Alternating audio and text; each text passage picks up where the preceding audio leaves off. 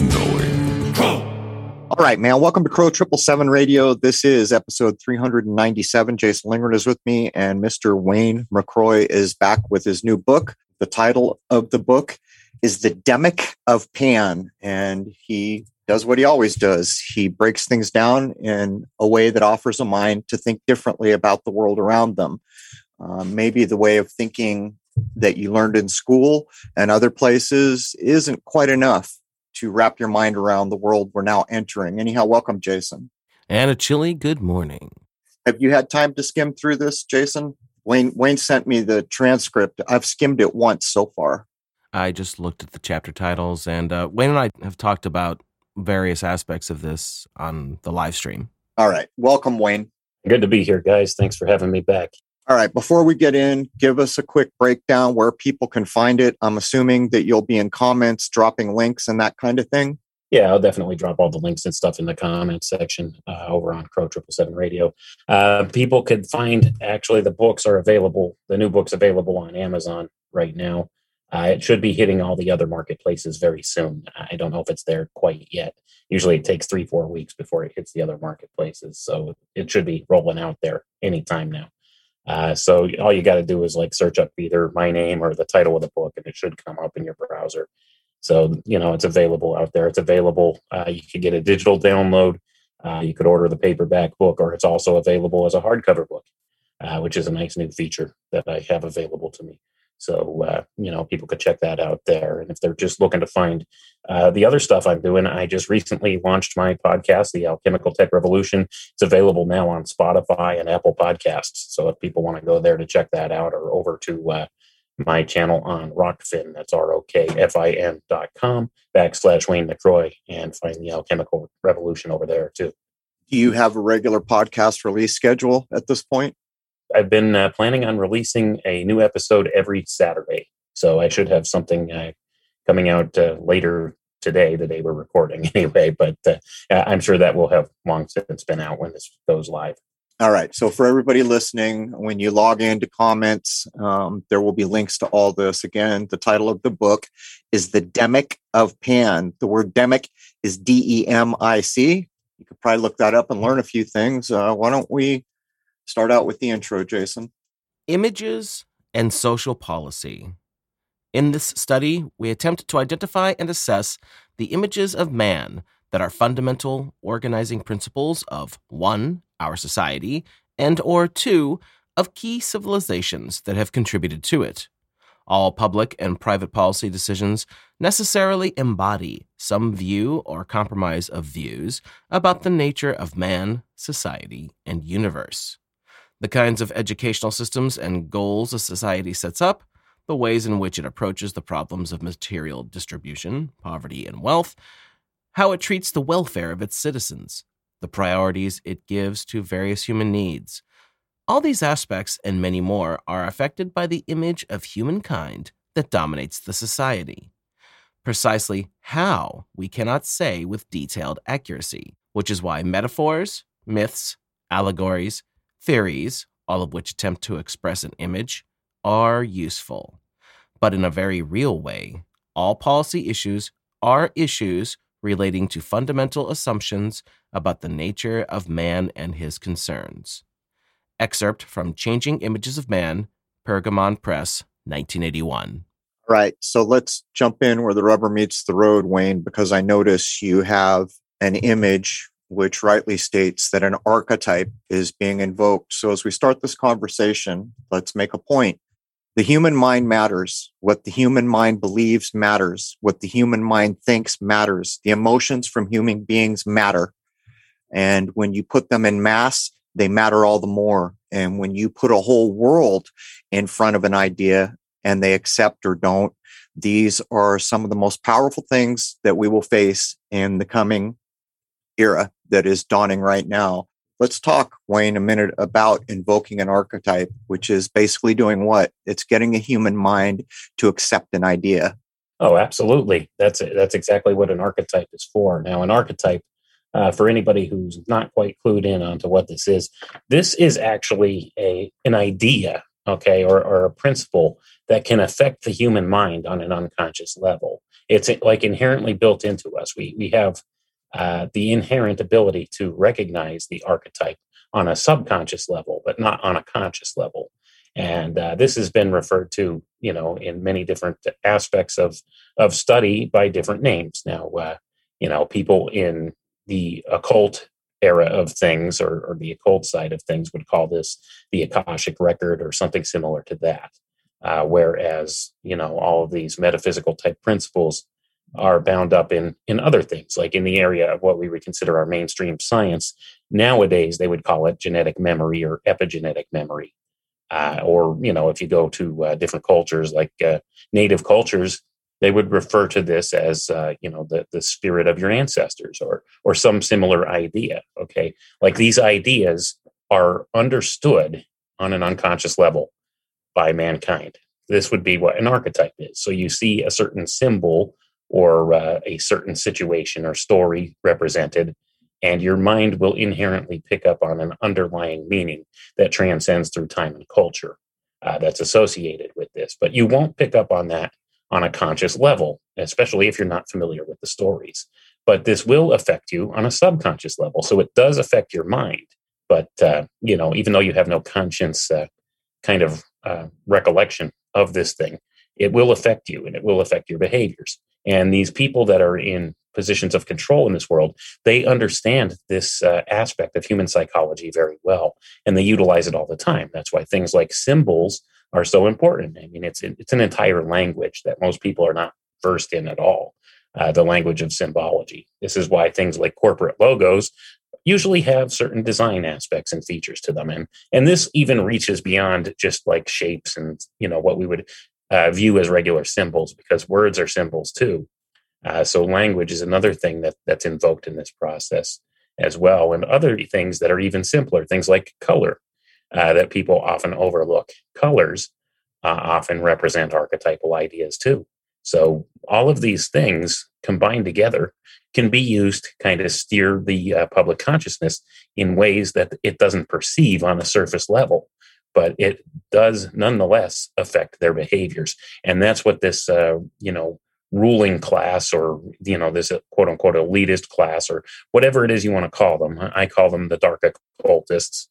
This is exactly the kinds of things that they leverage against society. And, that they invariably always draw back on ancient mythology as well. So it's important for us to study and understand some of these older myths and aspects of our society and cultures, so that we have a better understanding on a surface level of what it is that's being done to us. And that's exactly what I have pointed out in this book, as far as specific archetypes that have been leveraged against us to create and bring about this change in the world. So that's what we're going to be discussing here today. I'm sitting here trying to figure out a way to illustrate the power of an archetype. It's not an easy thing to do, but what you've got to realize is these ideas precede us by so many generations that some of these archetypes are probably darn near as old as human beings have been here in this place, however long it is. It's like this existing meaning that all of society has always known, will always know, probably. I guess you never know where the future is going, but there is a powerful subtext that, like Wayne was saying, your immediate conscience is affected by it, but somewhere down deep, that archetype has a massive effect. So if I was going to choose a word as an idea of language to show the power and try to tap an archetype that's as powerful as I can think of, consider the word mother or mom.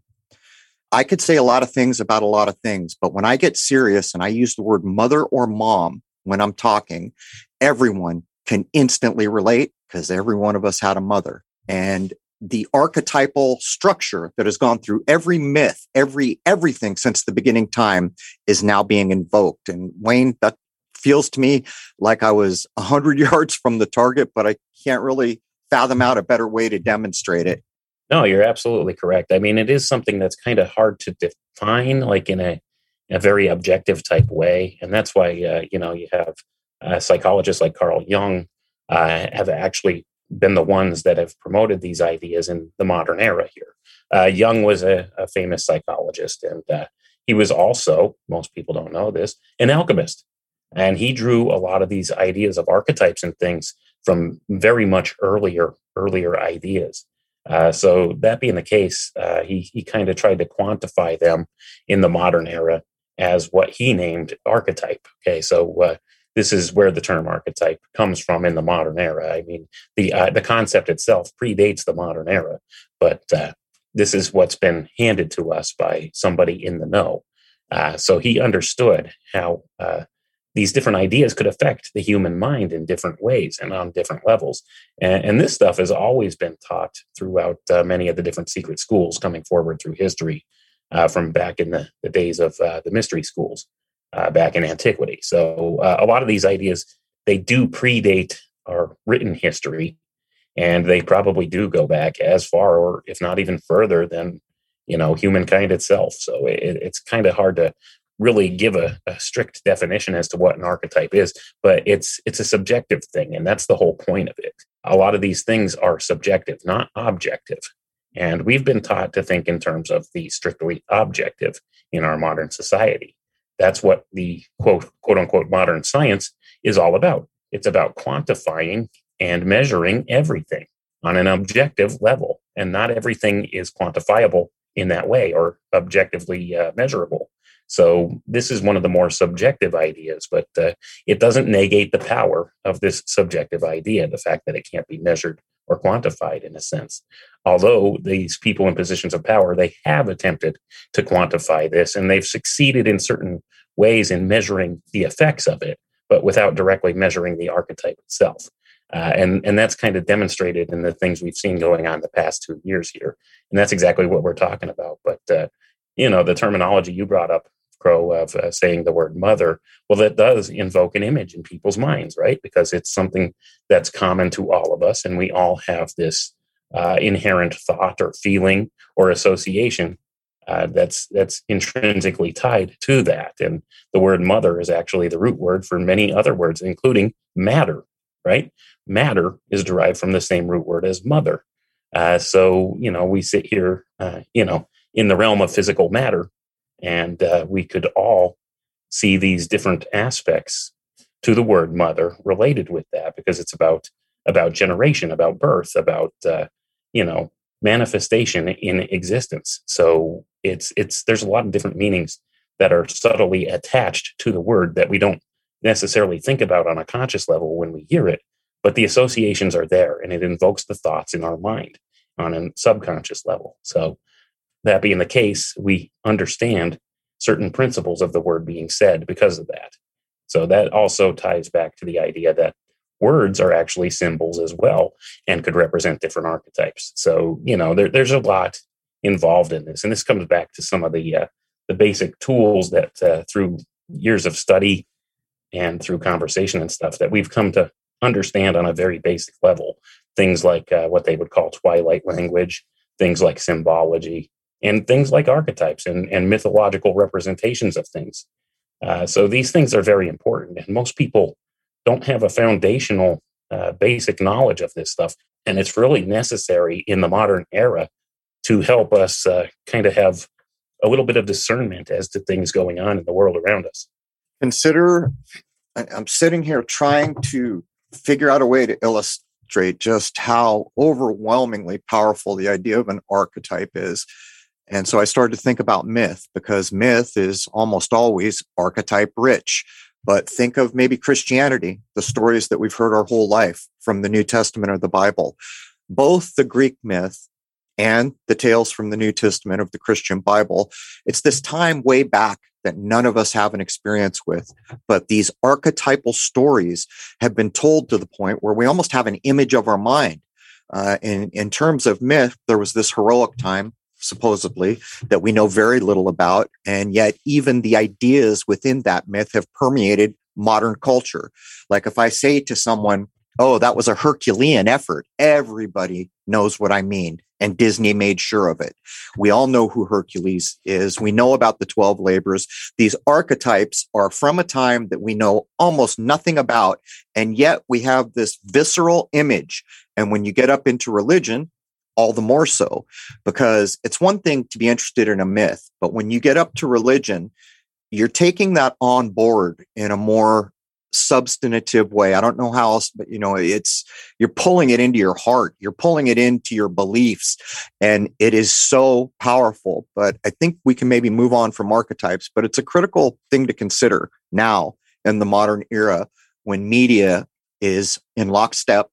So it doesn't matter what channel you're on, really doesn't matter what movie you're watching most of the time. There's this commonality of messaging coming through, and it's nonstop. And there's never going to be a time until the world changes drastically when it's not 24/7 coming at you. It's embedded everywhere. If there's a picture of an ad, there's an app that I'm using on my phone. There's a website that I just hit. Oh, the news is on. Oh, there's a new movie I got to see. And you will see that all of it is like a huge spider web. And the little threads are going out and attaching into these well-known ideas that have an effect on human consciousness. But that's the best I can do for now, Wayne. It's important to note how important these things are, too, because the bad guys use them against us pretty much everywhere, every day. No doubt. And I would underscore what Jason just said, that the most common example that I notice, and other people probably notice other things, that's the genius use of an archetype. What you take away may not be what I take away, but the effect is still similar, is fear. How do you elicit fear? Now, remember back to shows that we've done where we're trying to get into the idea of casting a spell, which is no different than me saying to all of you, blue ball. Hey, think about a blue ball right now.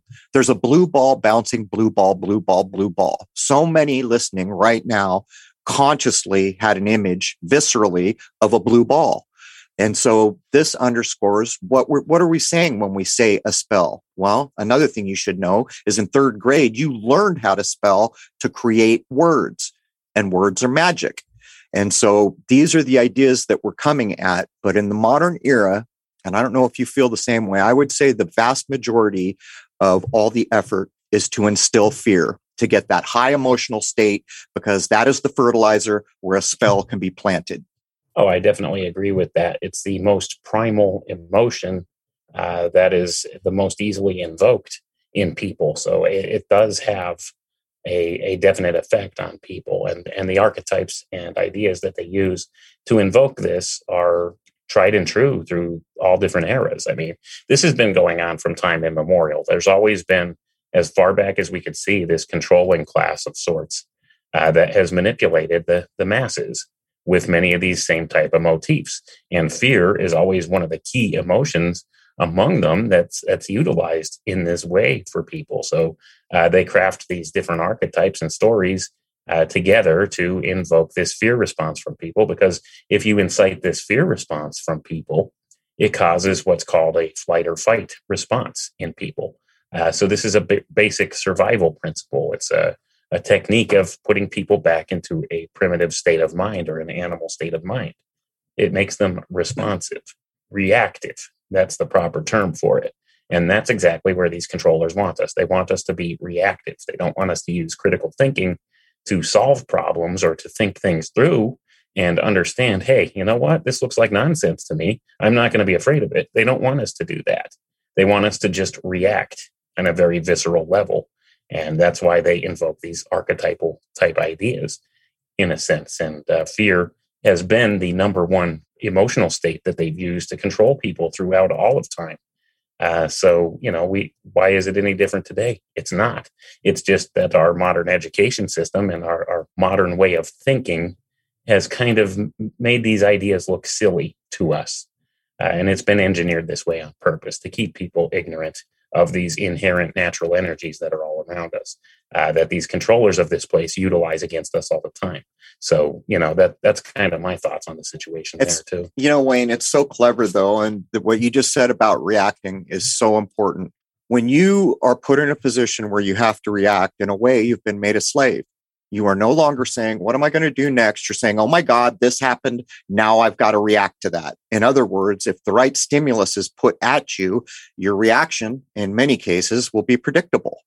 And it's almost like to be forced into a reactionary state is to be slaved out in a way. But it gets worse because we all love the culture all over the world, mostly now. Movies and entertainment are slowly, even your car has an infotainment screen now.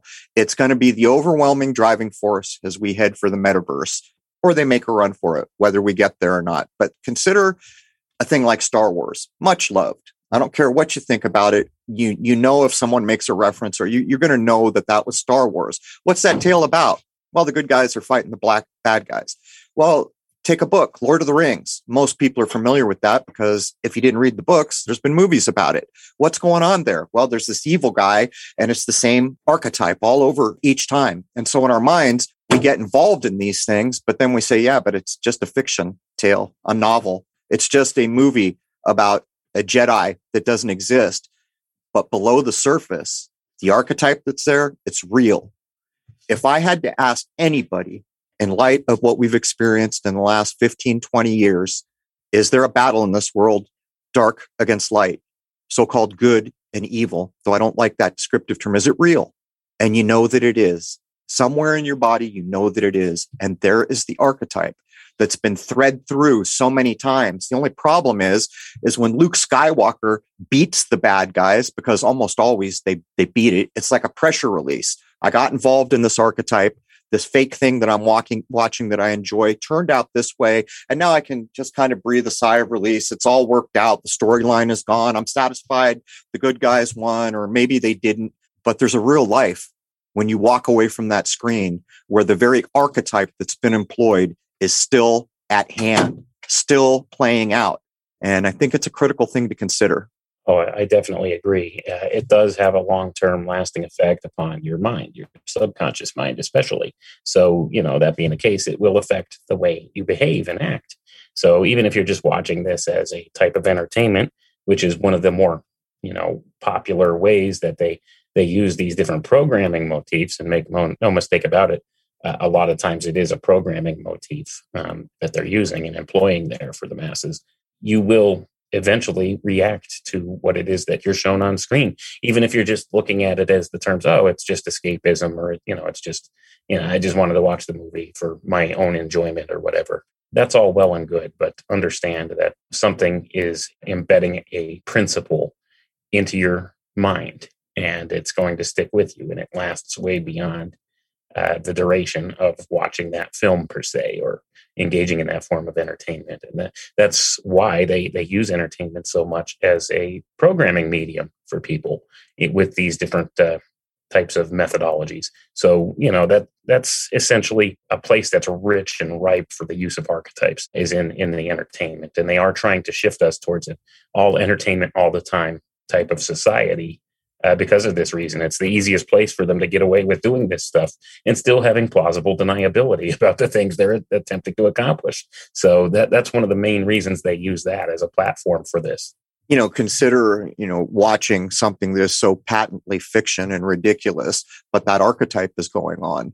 And so that's almost a dismissive term for your mind. I know this is fake. This is almost so silly that I can't watch it. And yet that archetype is running below the surface. There's a bad guy. There's a good guy.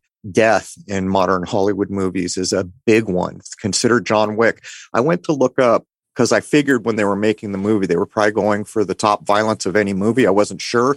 So I was going to see how many people got blasted to death. And I forget what the numbers were, but this is another thing. How is it that we've come to a point where something so gruesome and violent that if there was any inkling in the real world that you live in that anything like this was ever happening, you would be stunned off your feet. You would be running in horror. You would be looking for a world to change that immediately. And yet here we are tuning in. Someone's going to get a headshot every 5 seconds. So this kind of illustrates the power of archetypes and how media uses them. But what I want to do here, Wayne and Jason, is since we're in hour 1, I want to jump over chapter 1, if you guys follow my logic there. Let's pick up in chapter 2, and let's talk a little bit about these old archetypes, the Greek mythology of Pan. And if nobody's catching on why Pan is here. Think of the world right now. What are the big words? What's the title of this book? The Demic of Pan. Just reverse it around. And now you know why we're going to talk about, well, what they're calling it now, the greatest of all time, the goat. Why the hell do we have the Bach saga? What is it with goats? What is it with, I mean, Wayne, I think it's arguable that there were points, as far as I can tell, in a time I never lived in, as far as I know, that Pan was a major player in the thought processes of certain cultures. And then when we think of the Bach saga and other things, there is a definite archetype and a definite reason. We see the goat, and there is a definite reason why in this time we're starting to see images of the goat, and we have this new saying to make goats cool, greatest of all time. Matter of fact, it would not surprise me if in 50 years we came back and no one had ever heard of Jesus or the Christian Bible and everyone was bowing down to a goat. That wouldn't surprise me in the least, and I know it's a bit much to hear, but what do you think, Wayne? Well, definitely. I mean, if you even think of the term pantheism, right? Well, pan is inherent in pantheism. And this does actually kind of infer back to an earlier age, okay, an earlier period in human history where people were, quote unquote, worshipped many gods, so to say. So when you're talking about Pan, the idea of Pan, this is an idea that's related to an earlier time or an earlier era. And it could be considered synonymous with the age of Aries. Okay, so it's an archetype that represents this age, wherein man was more centric towards natural ideas more, or studying the way that nature operates and finding deism or deistic ideas, I should say, or finding God in the natural realm around them. So this was a time where man was largely associating things with this nature idea, and Pan was always represented as the god of nature back in those days, in those early times. So, the goat idea transcends that for different reasons, and we'll get into that as we move forward here. But going back to an earlier time, the idea of Pan represented the age of Aries. And then when we get to the Christian era, this is the age of Pisces, right? So we see this switch over from these ideas inherent with Pan, or what we would call heathen ideas, so to say. And I hate that term too, but that's the best way to describe it, because that's what's been brought forward in this modern era for it. These different heathen type ideas where they looked at the natural order of things and kind of inferred God in nature around them. So this is what really brought about the archetype of Pan early on. Okay, in earlier ages here. So it's also represented in the sky clock, and the symbolism runs deep on many different levels. So like that's the whole thing. There's layers upon layers of meaning with this stuff, but essentially what has happened here is we've seen the changeover of ages between the age of Aries, which would be the age of Pan, or invoking this archetype of Pan, and the age of Jesus Christ, okay, the Christian era, the age of Pisces. So this all happened in a very short window of time. And this switchover that happened changed things on a fundamental level here within society itself and within culture. So we see that this switch of ages kind of shifted the focus of mankind away from this nature worship, so to say, or these naturalistic ideas, and gave us something different, and something that we could say is a little better in an alchemical sense, right? It gave us a better archetype to work with in the age in which it was meant to work with. And all this ties back to the Hermetic principles, the principle of rhythm, right? How it all works in a cycle. And these cycles are attached to the time they're intended for. And even the Bible points this out in the book of Ecclesiastes. Everything has its time, and everything is beautiful in its time, right? So we see here there was a time and a purpose for this era of Pan, or this age of Aries, and these different ideas. But then, we had this switch over of ages into the age of Pisces. And now there's new ideas that have been brought forward with that. And it was beautiful in its time. And we're once again getting to a point of a transitory phase here where we're switching between ages again. And that's why there's so much chaos in the world around us. And there's other reasons for that too. And we'll get there as we continue on, because these are important ideas to think about. But essentially, the nuts and bolts of this whole thing, the Pan archetype going back had represented something that was beautiful in its time. But the way they're representing it now is an inversion of that. It's out of its time. It's not supposed to be in this time frame, and it's not beautiful at this point. In fact, it's the opposite of that. It would be considered an ugly thing at this time, and that's exactly what they're trying to invoke here, because they're trying to break the natural order of things, and that's the subtitle of the book: Breaking the Natural Order. It's the Demic of Pan, breaking the natural order.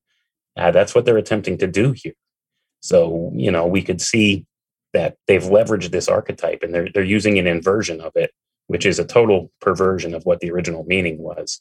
And they're using it in a way that goes contrary to the way the natural order works. So this is about total inversion, just like everything else is about with these dark occultists that run this place, right? They're always seeking to try to usurp the creator, or usurp the natural order of things in order to control it themselves and become God themselves. This is exactly what they're trying to invoke here, using this archetype at this time. And, we could get into the dynamic that I pointed out with this if you want to go there, because it's kind of a lengthy tale to tell, but it's an important one. You've got some, I got to get Jason in here because he's been going over this book with you on the other podcast that I don't have time to do with you guys, but you've got a quote from G.K. Chesterton, who was a famous Christian apologist. And he quoted, "It is said truly in a sense that Pan died because Christ was born." And it's hard for people to think about what we're talking about, but it's brilliant the way you showed that there was an era where Pan was an important part of basically giving people a way to think about the creation. And if I talk about the creation, I say there's no lie in nature. What's interesting about Pan is he represented that very thing. But was there a lie in Pan? If you go look at those myths, is it all honesty? And in one sense, it kind of is, and in another, it's not. It's almost like taking the foibles of how human beings act in nature and demonstrating all these things can happen. But when we come back to the words, I'm with you. Why are we back to Pan? It's the heroic Greek myths, a time we know nothing about. Why is it back now? Why has it been queued up? Pandemic. Why are we calling it that? Why was there an airline called Pan Am, Pan American? And think about what that meant. The airlines, what they have meant in our world. Suddenly we could go everywhere. Back in the Pan Am days, there was like this whole new world was opened up. And if you follow the storyline all the way to September of a certain year, you begin to realize what's really going on with our ability to have airlines. And you can link it back to these ideas, and you constantly find them. But I would ask the question to both of you, if we did come from a supposed age called Aries and we got into the fish ideas, which I think we can demonstrate, that would be the Christian era. And right now, we're all pretty sure that the era is changing. Well, it's not pretty sure. You can see it happening. It's definitely changing. Now, we could argue, is it artificial, or is someone forcing this along, or are we with the sky clock? And I can have 10 guests on. They're all going to tell me something different about the age we're in. Some of it will be quite convincing. But you said a thing that's critically important here. They're constantly trying to usurp the power of the creator. And I always illustrate it like this. First of all, put in your mind the idea of Ready Player One. All the people in that metaverse are under control, lock, stock, and barrel while they're in that metaverse. Who controls that? Well, in that storyline, it's some clever code guy that was a little off his rocker. That was the god. He had literally usurped the reality for everyone that went into that metaverse. That's what we're facing here. You cannot find a lab in this world or a technology that can make a fish from scratch. You can't do it. Nobody can invent a new tree from zip. It can't be done. The creator made those things. And as long as that's true, then the creator is who the creator is. But if you can make all this fake crap, all this digital, all this technology-driven, science-driven stuff, if you made it and created it, you own it. So all these things that get created that we fall in love with and can't do without, like maybe a car would be a good example. You know how hard it would be for any of us to live without cars in the United States after all these decades of that's the way of life? Well, guess what? We've come to a point where someone who created these cars is now going to ask you to pay the piper. There's going to be a bigger charge. There's going to be more at stake for you to use these goods and services. And that is the overreach of someone trying to usurp what you have automatically if you get out of your car and walk into the wooded area. Now you've walked back into the purview of the creator. But this is what we're talking about. And I don't know what you'd add there, Jason. Well, it makes me think that it's kind of scary that the concept of anything nature related was kind of drawn away from and kind of beaten out of us during the 20th century. But now it seems like, for whatever reason, the controllers are trying to bring that back in again. But it doesn't seem to fit very well. Well, I think this would tie to the idea that the nature idea, the pan archetype here, it's being inverted right now by the people in positions of control. So the attempt is to draw a distinction between nature and what is man-made, and trying to represent the man-made thing as being superior to the natural thing. And this is why I say they're using an inversion of the pan archetype here. And they've labeled this inversion of the pan archetype as the Baphomet or the Baphomet idea. Look at it. It's an inversion of Pan. Pan was always represented as a man in the upper half with the lower half of a goat. Well, Baphomet has the head of a goat. So it's an inversion. See, they play all these games with the symbology and stuff too. And most people would not pick up upon that idea. But it's an inversion. So it's showing that, this link between the as above, so below, but they're creating something new in the below here and trying to link it to the above rather than the other way around. So this is exactly the types of games that they're playing with these archetypes and with the switching of the symbol, so to say, the inversion of it. And it's actually a very dark thing, and that's why these people are what you would call practitioners of the left-hand path. They're all about inversion or inverting the natural way of things, and they're trying to break the cycle. I think it might be kind of helpful to go into the story associated with Pan here and how it relates to the modern age and the switchover of the ages between Aries and the age of Pisces, so that people could understand a little better what's happening today. Do you want to go there? Could we go ahead and tell that story quickly? Let's do that, but let me make an observation. So from all we know, and we can argue all day whether there's an actual sky clock age change, I say there is. I say it can be manipulated to some degree, but at the end of the day, the real creation will be the real arbiter, and they can get away with what they can get away with. The point is if we are either in the age that followed Pisces or heading in, however you choose to look at that, that would be the age of man. That would be the age of the Son of Man, as alluded to in biblical terms. Go check out Dylan Secosio if you want to catch up on those ideas. But here we're back to the goat. What the hell's the goat doing in the age of man? We know we're either there or getting there. We know this to be correct. We just don't know for sure. And that tells you something. We know all our maps are probably back to what? The age of Aries? We still got a Tropic of Capricorn in all our maps. That's probably somewhere around the age of Aries, thousands of years out of time. That proves that what we're saying, this inversion is going on. My point here is if we should be in the age of man, the man pouring the water in the sign of Aquarius, what follows? Well, the next one's going to be the water goat.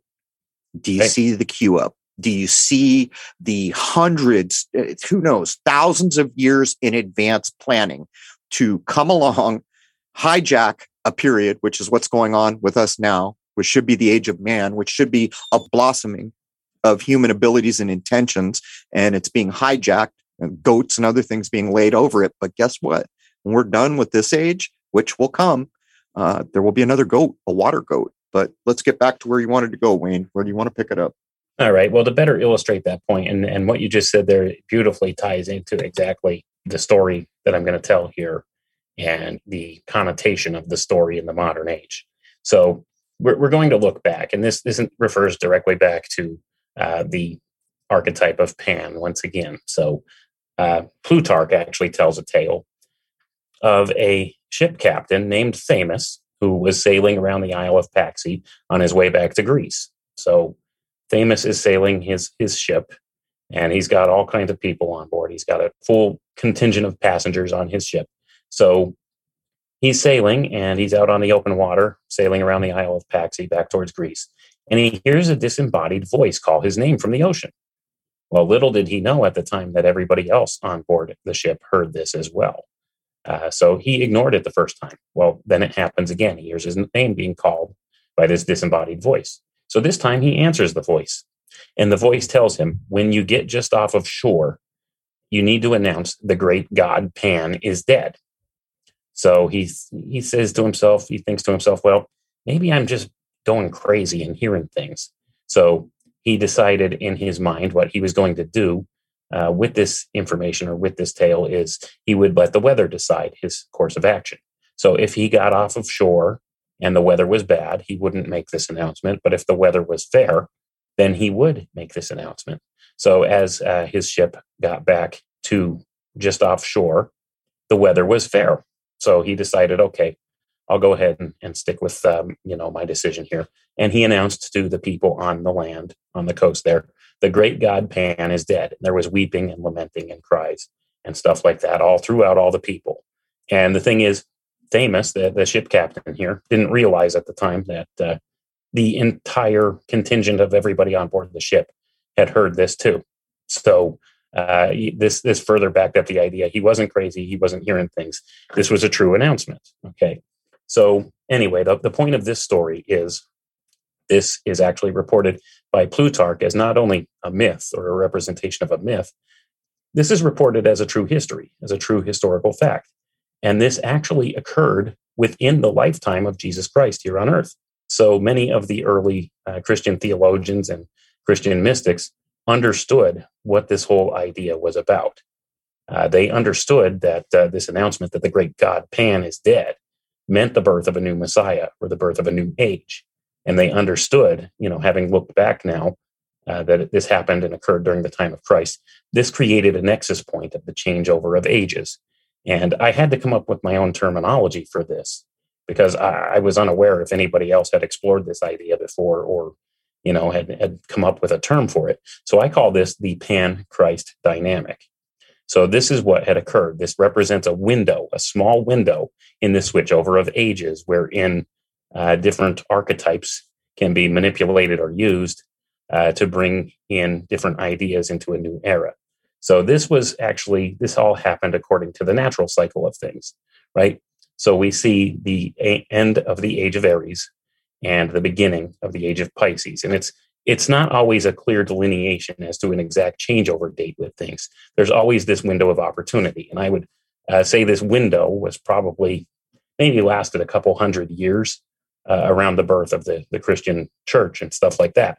So, I would say that just that general time frame, a couple hundred years, I can't say for sure. I haven't done enough of the deep digging into the astrological side of things with this to fully understand that. But it creates this little nexus point, this window in which the changeover of ages happens. So this is that Pan-Christ dynamic. I had to come up with a name for it because what's happening in the modern era right now, and we'll see this because there's another idea inherent in this story. The name Themis is derived from the same root word as Thomas, which means twin.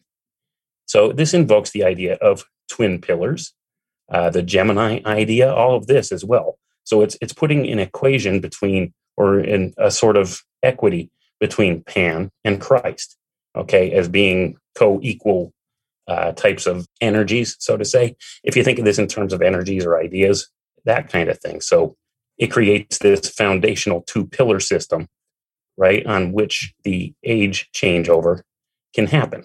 So what's happening in the modern era now is we're seeing the inversion of this happening. And we could probably get into this in hour 2 because I think we might be coming close to time on hour 1 here. I got to add a couple things. I mean, you lay down so much, Wayne. I'm going to actually take a quote from your book, which illustrates quite well what you were laying down about what you're calling the Pan-Christ dynamic or the Christ-Pan dynamic. And you bring up everyone who's familiar with the New Testament has read Thomas, right? Doubting Thomas. Remember Doubting Thomas? We have an idiom in our language because of the New Testament figure called Thomas. His name was Thomas Didymus. In the Greek, Didymus means twin, just to put into context what Wayne has said. But now let's consider the time that Wayne was referencing, this last supposed age change. Look what we see now.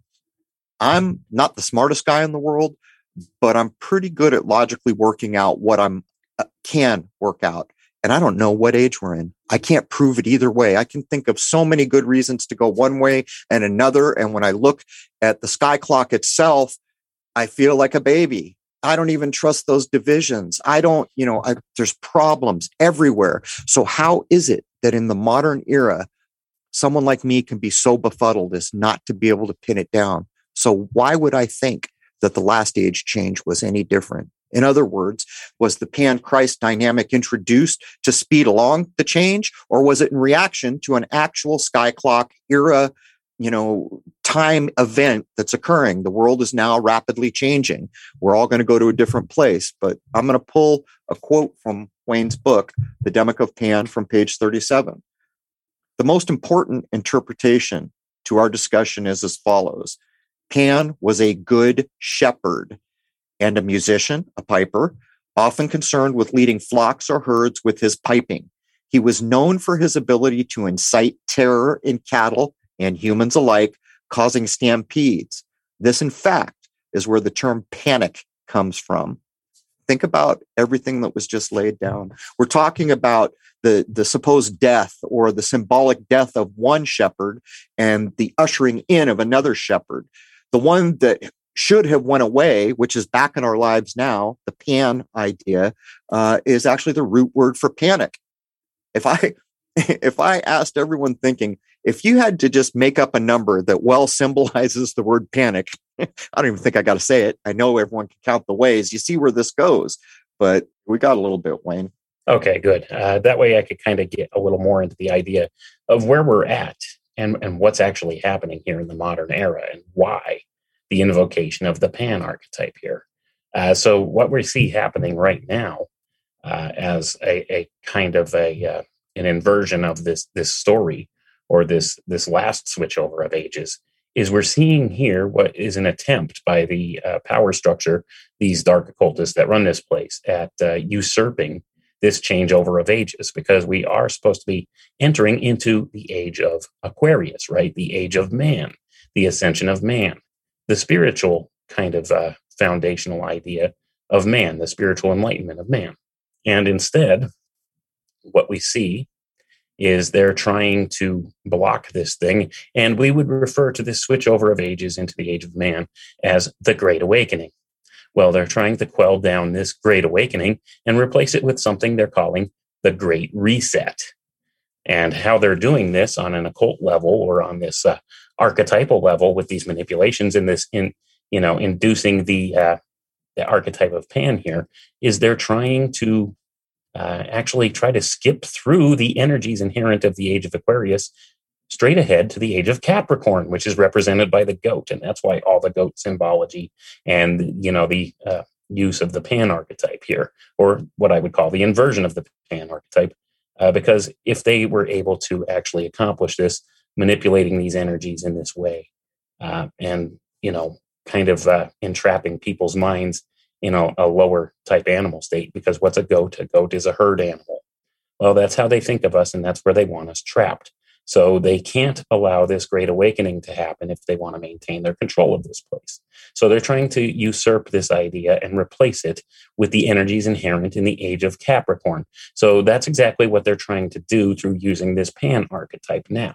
They're trying to close out the age of Christ, or the age of Pisces, so to say, which, if you look at the natural cycle of things, we're supposed to be entering the age of Aquarius, which would be a further fulfillment of these things that Christ represents, or that Christ taught us, right? Us being able to achieve greater things than he is what he told us. Rather than being able to see the fulfillment of these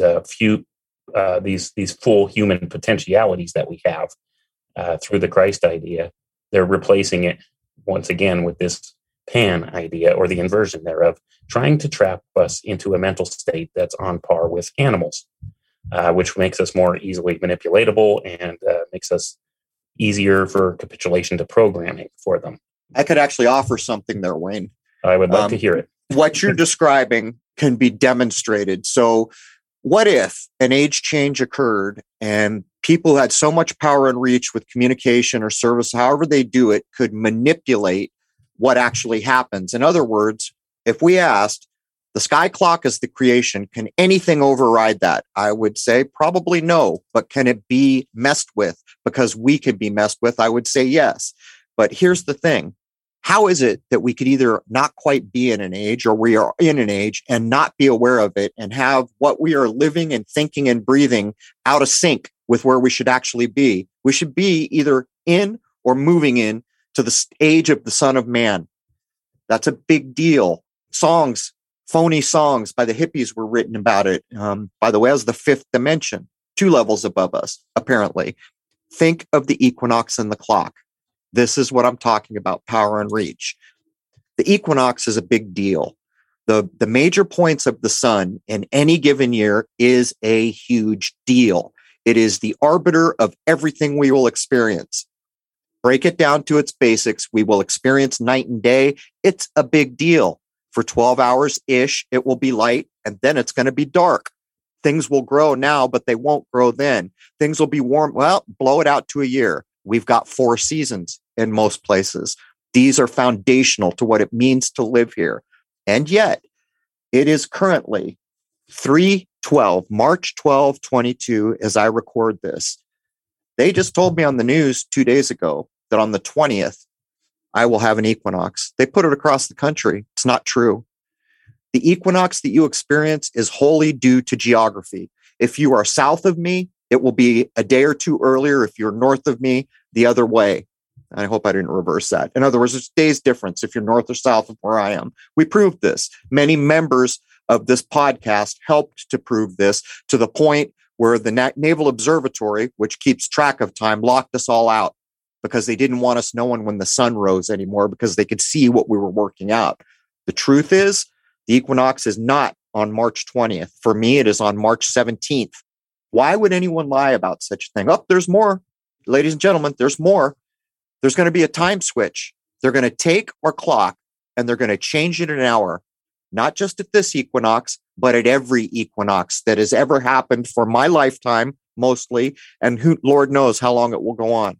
So when we get to these critical so-called days of balance, equinox, equal night, this one time of the year, which happens twice a year, one on the upswing, one on the downswing, is going to be jacked. They're going to take our clock and change it, ensuring that we are ripped out of the cycles of time that we would otherwise be a part of. Not only that, they are relying on our laziness to accept that the equinox will be on the 20th. And if we have changed our clocks as we were good little boys and girls, and we have accepted the wrong day, how can we possibly hope to get back in sync with what's actually going on? And I think this is a hands-on, right now, real-time demonstration of what Wayne is describing over, instead of a year, an era. And I totally concur with your description there. And that was very helpful because that does demonstrate, kind of the micro scale version of this same thing. Right. It happens same on the macro, as above, so below. So these same ways that they've been jacking with time on the small scale here, switching up hours and days, it's probably been done on a grander scale. So we could see now, is this, part of the natural cycle when this pan-Christ dynamic happens, as I named it? I think it's part of the natural order of things, right? Where we have this designation of time, this window between, the transition between ages where certain things can happen. And is it manipulatable? I think that's probably a thing too, because they're certainly trying to manipulate it. Whether it's provably manipulatable or not by man is a different story. But we see it demonstrated. They've been trying to jack with time and cycles for as at least the length of our lifetimes, with the daylight savings time bit and all of this, and the different calendar changes, and way back even beyond our lifetimes, this has been going on. Right. So that being the case, doesn't that kind of suggest that maybe there's a macro scale version of this where you could maybe manipulate the switchover of ages? And I think that's what they're attempting to do now. Whether they'll be successful at it or not is another story. But I could tell you just by, delving into the intention there and, understanding these things like Crow just laid out, that is their intention. They want to try to jack this whole thing, right? They want to try and quell down this great awakening and replace it with a great reset, or as Klaus Schwab more recently described it, the great narrative. And they use their terms very carefully. Narrative, delineating, a fictional story. So they're trying to replace the reality with fantasy.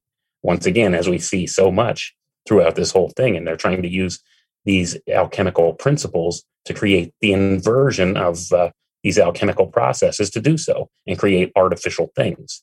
So they're artificially trying to jack with the natural cycle of things, because if you go by the natural cycle, we're supposed to transition from the age of Pisces into what would be the age of Aquarius, which would represent the full potentiality of the human being, right?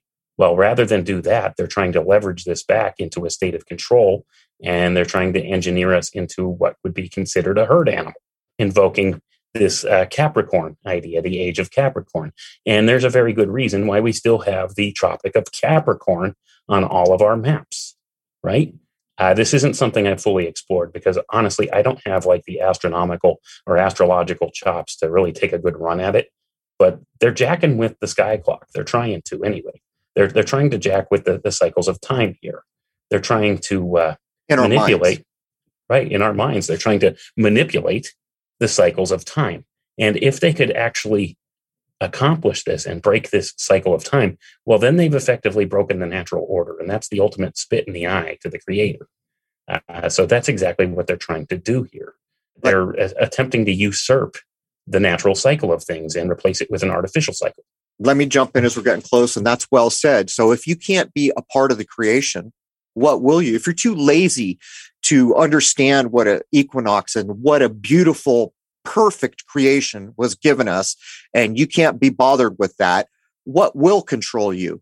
This other man-made technological thing? Because if you go that way, which we are all going, then there's a new God, so to speak. It's a lower level God, but it's all enveloping. Because you need your dinner, you're going to use the system.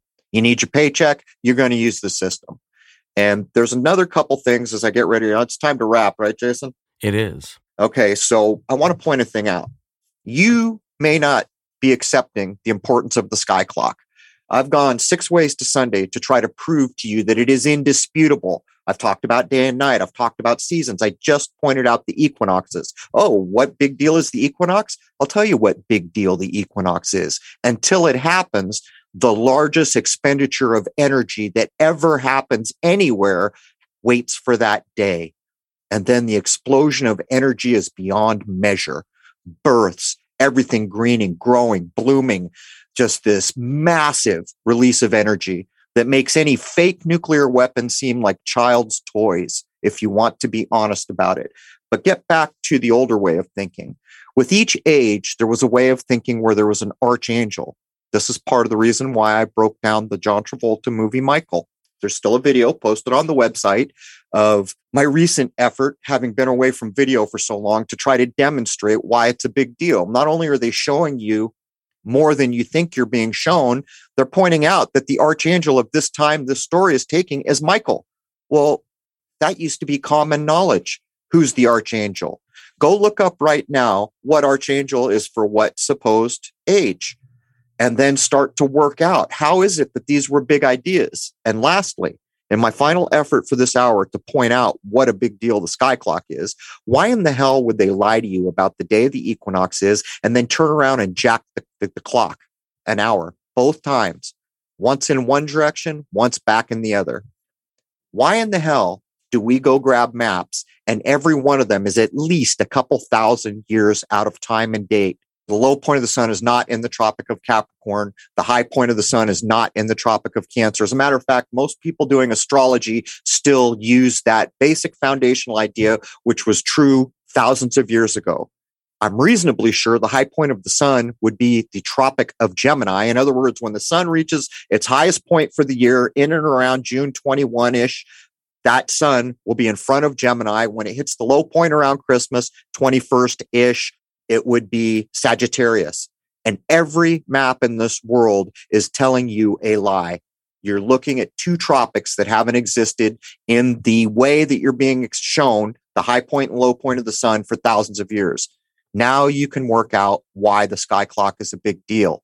And I don't know how else to go at it. Jason, do you want to add anything in before I have Wayne give his info.